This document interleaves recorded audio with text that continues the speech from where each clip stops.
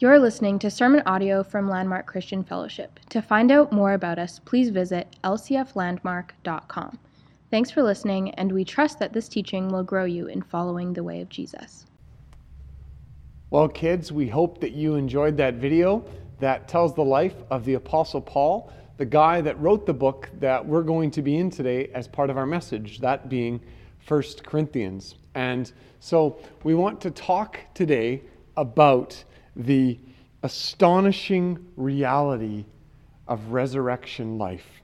This past week, I watched a story on CBC News about a reporter who went into a ER department in a Toronto hospital as they dealt with this COVID-19 pandemic, and they showed all the changes that have happened and all the things that are going on in this hospital and dealing with patients who are infected and who are coming in and all the pressure on the doctors and on the staff and the huge emotional toll that is on them, and the fact that there's patients that are there that are dying with no family members around, and just the emotional impact and distress on the staff was very apparent as you watch this story. And it got me thinking again, because at the forefront of this ongoing pandemic that we're in is the harsh reality of physical death, that people are being confronted with the reality of mortality. And we don't talk, and we don't like to talk about death to any great extent or depth in our society. We actually would rather talk about the statistics about it, but we don't really want to talk about really what is going on with death. We are actually increasingly obsessed with ways to prolong life, to prolong health, to prolong our physical youth, and on it goes. And pleasure and comfort are some of the highest ideals that are valued and treasured and held dear in our society and in our culture. And those are tied to life and to health and to independence. But there's this yearning for this eternal life that never ends within us. We want to prolong it, and we want to extend our life. It's placed inside of us because it's a God-given desire for immortality. And the problem, though, is when we remove God from the equation and we try to seek it ourselves. It becomes a counterfeit pursuit with all sorts of pain and heartache and unfulfilled desires in our lives. 1 Corinthians 15 actually tells us that death is an enemy in verse 26. And it tells us that death is stinging, that it's like a sting in our lives. It's not just a natural end to life. Death is the result of sin. Death is an evil, actually, that only exists because of humanity's rebellion against God. Death is completely alien to God's kingdom. And so our inclination to fight against death, our desire to prolong its absence, shouldn't be surprising to us. We were not made for death. We're not meant to die. But having a biblically fed perspective in regards to life and to death is imperative to avoid the deception of our age that is all around us. Because actually a biblically fed life will approach and respond to the reality of death very differently than the world around it. We won't respond to it or regard it as the world does. Because as we explored last week, the resurrection of Jesus changed everything. Everything. This isn't hyperbole. This isn't just hype that we're trying to amp up. We're not stirring all of this up. No, for those who belong to Christ, the resurrection of Jesus of Nazareth changed everything. Because those in Christ, it says, are made alive. And so I say that with total confidence because of what 1 Corinthians 15 says. The effect of the physical resurrection of Jesus is astonishing for those who give their lives to follow him. And so for the next few minutes here, I want to talk about 3 astonishing truths about resurrection life from the back half of 1 Corinthians 15. And so really, in many ways, last week's message set this up for us as we looked at the reality of the resurrection. And now we look at the reality of what this resurrection means for us when it comes to resurrection life. So let's read 1 Corinthians 15, verses 35 to 49 together. But someone will ask, how are the dead raised? With what kind of body do they come? You foolish person, what you sow does not come to life unless it dies, and what you sow is not the body that is to be, but a bare kernel, perhaps of wheat or some other grain. But God gives it a body as He has chosen, and to each kind of seed its own body. For not all flesh is the same, but there is one kind for humans, another for animals, another for birds, and another for fish. There are heavenly bodies and earthly bodies, but the glory of the heavenly is of one kind, and the glory of the earthly is of another.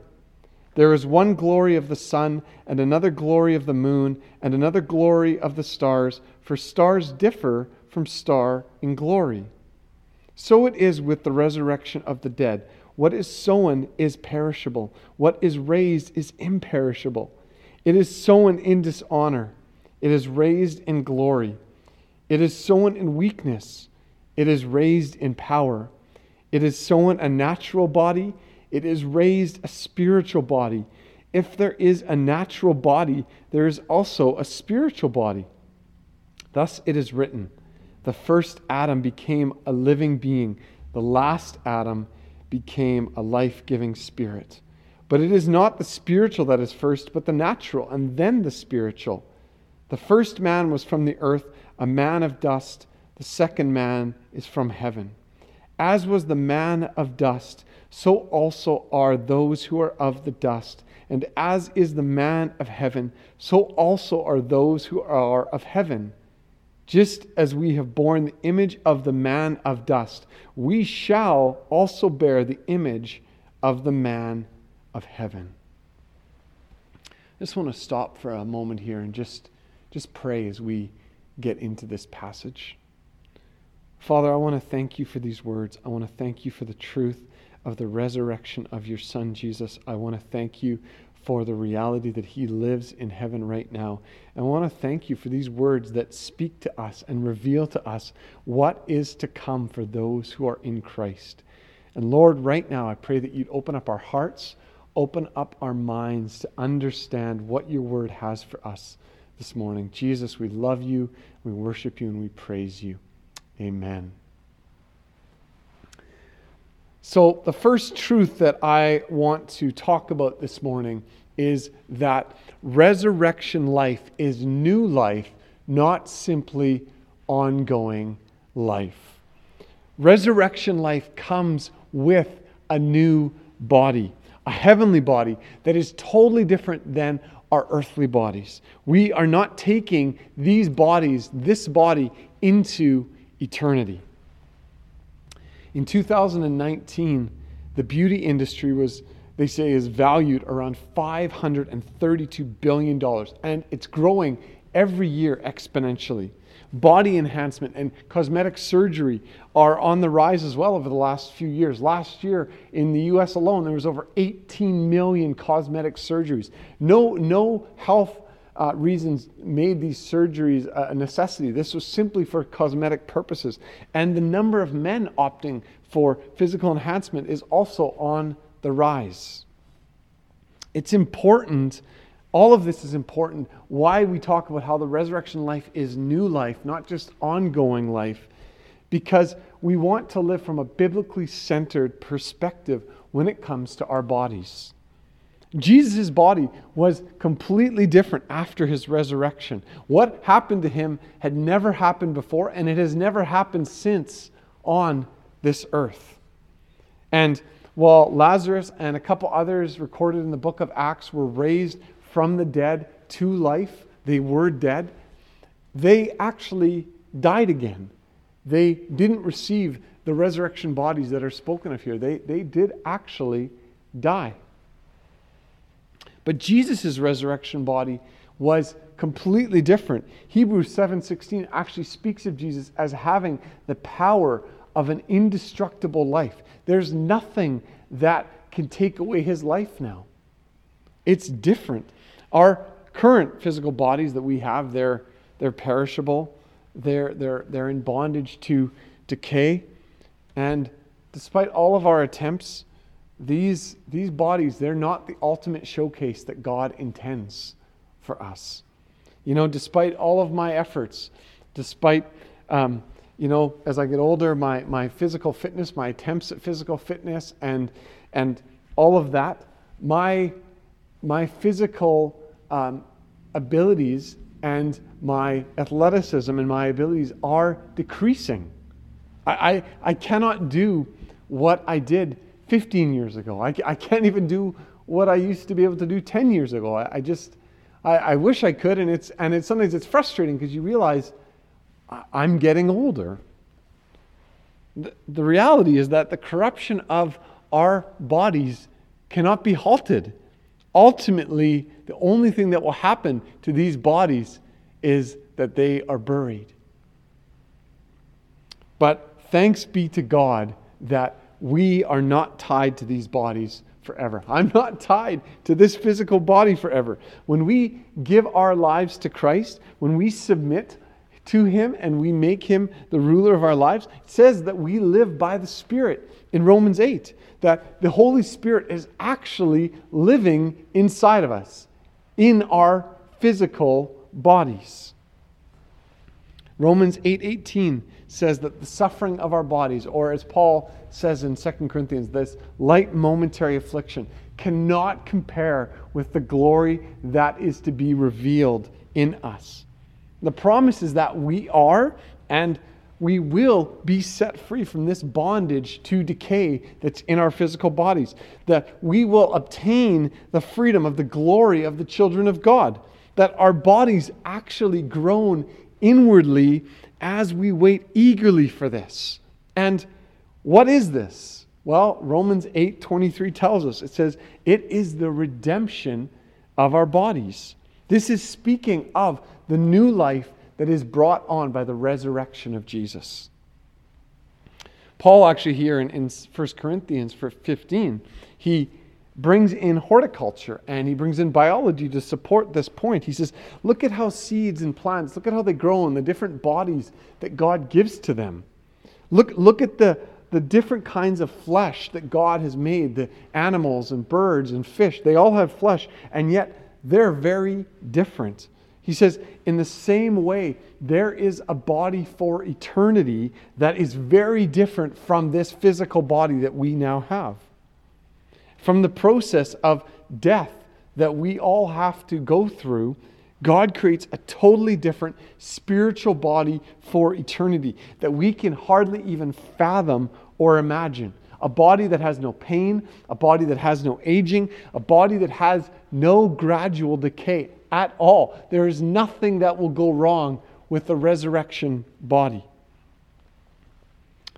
And Jesus is the perfect and the eternal prototype. There is no revisions needed now. Jesus is it. In John 5:24, it says that when we receive Jesus into our lives, we pass from death and we come into life. We have the promise of eternal life. There is no doubt that we will never, ever experience death when we are in Christ. It is impossible for those who are in Christ. The second truth that I want to bring out from this text is that resurrection life is essential for eternity. It only comes through Jesus Christ. Resurrection life is essential to a biblical understanding of eternity. We are actually not simply souls. We are bodies. And so I want to read 1 Corinthians 15:50 to verse 57 here for us. I tell you this, brothers, flesh and blood cannot inherit the kingdom of God, nor does the perishable inherit the imperishable. Behold, I tell you a mystery. We shall not all sleep, but we shall be changed in a moment, in the twinkling of an eye, at the last trumpet. For the trumpet will sound, and the dead will be raised imperishable, and we shall be changed. For this perishable body must put on the imperishable, and this mortal body must put on immortality. When the perishable puts on the imperishable, and the mortal puts on immortality, then shall come to pass the saying that is written, Death is swallowed up in victory. O death, where is your victory? O death, where is your sting? The sting of death is sin, and the power of sin is the law. But thanks be to God who gives us the victory through our Lord Jesus Christ. It says there in verse 50 that flesh and blood cannot inherit the kingdom of God. Our earthly bodies cannot inherit what is to come. Our earthly decaying body cannot be part of what is eternally incorruptible. Verse 43 says that what is sown in dishonor, what it's talking about there is physical death. And physical death is not pretty. There is deep grief in the moments when life departs from the physical body. And it's something that's really hard to actually see, regardless of how it happens. The decline of the human body is a hard process for most of us. In many cases, death is an experience that reveals its abnormality, that it's actually an abhorrence to the way of God. But God has defeated the power of sin and death. It's not the end for those who are in Christ. What is sown in dishonor, it says, is raised in glory. We are not destroyed. We are not reincarnated. We are raised to a new existence. What ends physically in weakness, it says, is raised in power. Yes, we receive a totally new body, but there's actually continuity to our lives and to our existence and the life that we've lived on earth. We don't end. We go on. But man, we've got a totally new resurrection body. Our heavenly bodies will be remarkably different. The very best of our physical bodies, whatever we could do here on this earth with our physical bodies, cannot cope with the fullness of that which is life in eternity. The glory of the heavenly body is something that's totally different, it says here.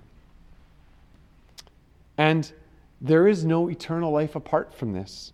You cannot get to heaven another way.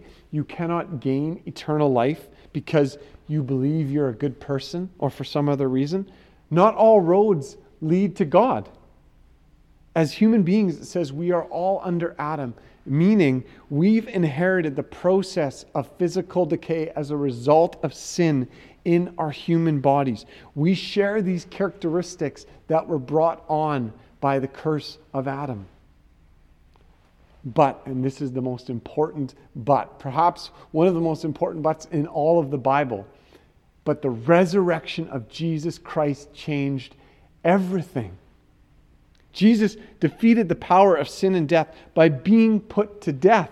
Sin was properly dealt with in that death and is defeated forever. It tells us that eternal life is found in Christ. And resurrection life comes with the promise of a resurrection body that is only through Christ. He is the one who has the power. He is the life-giving Spirit, it says in verse 45. The resurrection body doesn't come through anything else. It only comes through Jesus. We must be transformed into His likeness. We must be made like Him. Only Christ-like people inherit the kingdom of God. So the first truth was that resurrection life is new life. It's not simply ongoing life. The second truth is that resurrection life is essential for eternity. And the third truth is that resurrection life is effectual now. The promise of resurrection life to come affects our life in Christ right now. You know, verse 50 to 56 here is sort of hard to translate from Greek to English. There's a lot of the way that the Greek is put together that just doesn't translate well into some of the limitations of our language. But when you add some of those difficulties when you're reading this and trying to understand it, and when you add to that some of the ideologies of our culture that split human beings into different parts, what you can actually end up doing is moving away from a biblical understanding of what it means to have a body. Because biblically, we don't have a body. Biblically, we are a body. Meaning, our physical experience and everything with that is interconnected with every part of us, with our minds, our souls, our emotions. That's why we're told to love the Lord our God with everything we have, because it is all interconnected. We cannot compartmentalize anything, including our bodies. And so, in eternity, our resurrection body is going to express the supernatural life of God's Spirit in the fullness of the kingdom of God. It's going to be amazing. It's going to be astounding. It's going to be beyond anything that we can humanly comprehend right now. And yet, Scripture tells us that if you are in Christ, that you have God's Spirit living inside of you right now. The Holy Spirit dwells inside of you when you are in Christ, leading you into truth as you walk in obedience to God's word, as you walk in obedience to following God's ways. The Holy Spirit is in you, making you more and more and more like Jesus. And this is the goal, this is the desire, the joy, if you will, of the Holy Spirit, to lead us to Jesus, to make us more like Him. And this is what Romans 8 is getting at. The more the work of the Holy Spirit makes us more like Jesus, the more these earthly bodies that we have, they begin to anticipate and desire what is to come, what awaits us, and yet recognizing our bodies even know what currently is not. We are waiting eagerly to be set free, to be with Jesus as we age and as we physically regress. We are waiting for the redemption of our bodies. And so new life in the Spirit, even on this earth, is incredible, because we actually begin to see how the Holy Spirit is shaping and transforming us for the life to come.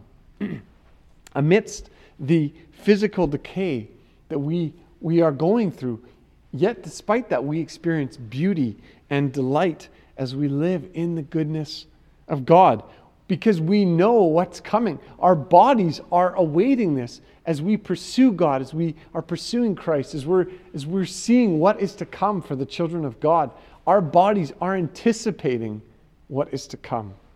And so, yes, our first body right now has all the limitations of our flesh and our earthliness, but our second body, the heavenly body that is to come, will have all the capacity of God's Spirit.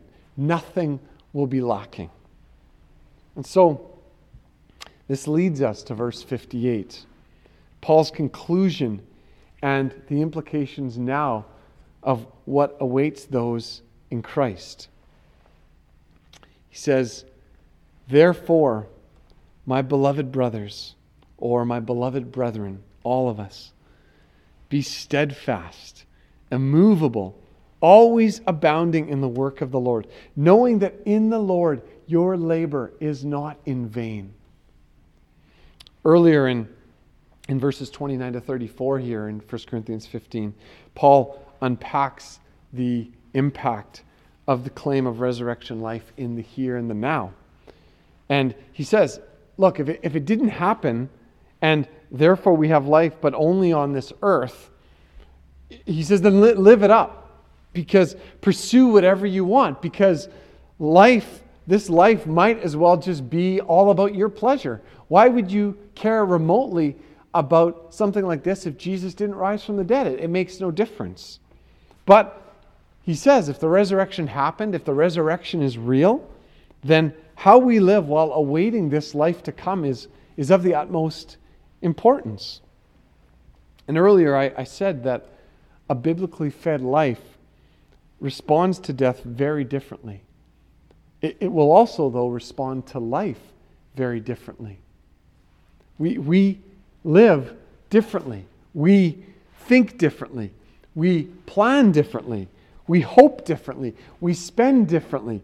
We react differently. We are different because of resurrection life. This is not the end. This is not the end of my existence. Right now, what's happening on planet Earth and what we're living with and what we're living through, this is not the end. But how I live and what I live for does have an impact on eternity for me. And so we're told here that we have victory through Jesus Christ. We can live in victory, absolutely. But don't confuse that victory as some promise to some prosperity life that is influenced by Western consumerism more than it's actually influenced by the truth of God's Word. No, this victory that is promised is specifically referring to the resurrection life that is to come. That's the victory that we're living out of. The victory of what is to come for those of us who are in Christ. And so we live in the goodness of God's promise that whatever comes, whatever we face in life, and there is lots of difficult things right now that some of you are facing, that a lot in this world are facing, that we're walking through together, and we don't know where all these things that we're experiencing, where they're even going to end. But whatever it is, and there's hard seasons, and there's difficult situations, and there will be more of those to come even than we can even guess. In all that, the Holy Spirit is making us more like Jesus. And we have the promises of resurrection life. And so it says here, therefore, we're to overflow and we're to abound in God's work with eyes set on His kingdom. And so when you think about this, just real life, reality, mom and dads, right now, this is true. Even as you grind through the reality of stay-at-home orders and the grind of school at home and all the different things that this is bringing into homes and all the challenges and all the frustrations, and that's reality that we're facing. In all of that, we can see it all as to the glory of God. And so, all of our labor, all of our toil, all of our hard work for the kingdom of God, it says here, is not without purpose. Because Paul says in 2 Corinthians 4, what is coming for us is beyond all comparison. Whatever we walk through in this life, whatever we will walk through, what's coming, just what we're going through now pales in comparison. And we should notice the intentional contradiction here at the beginning and the end of 1 Corinthians 15.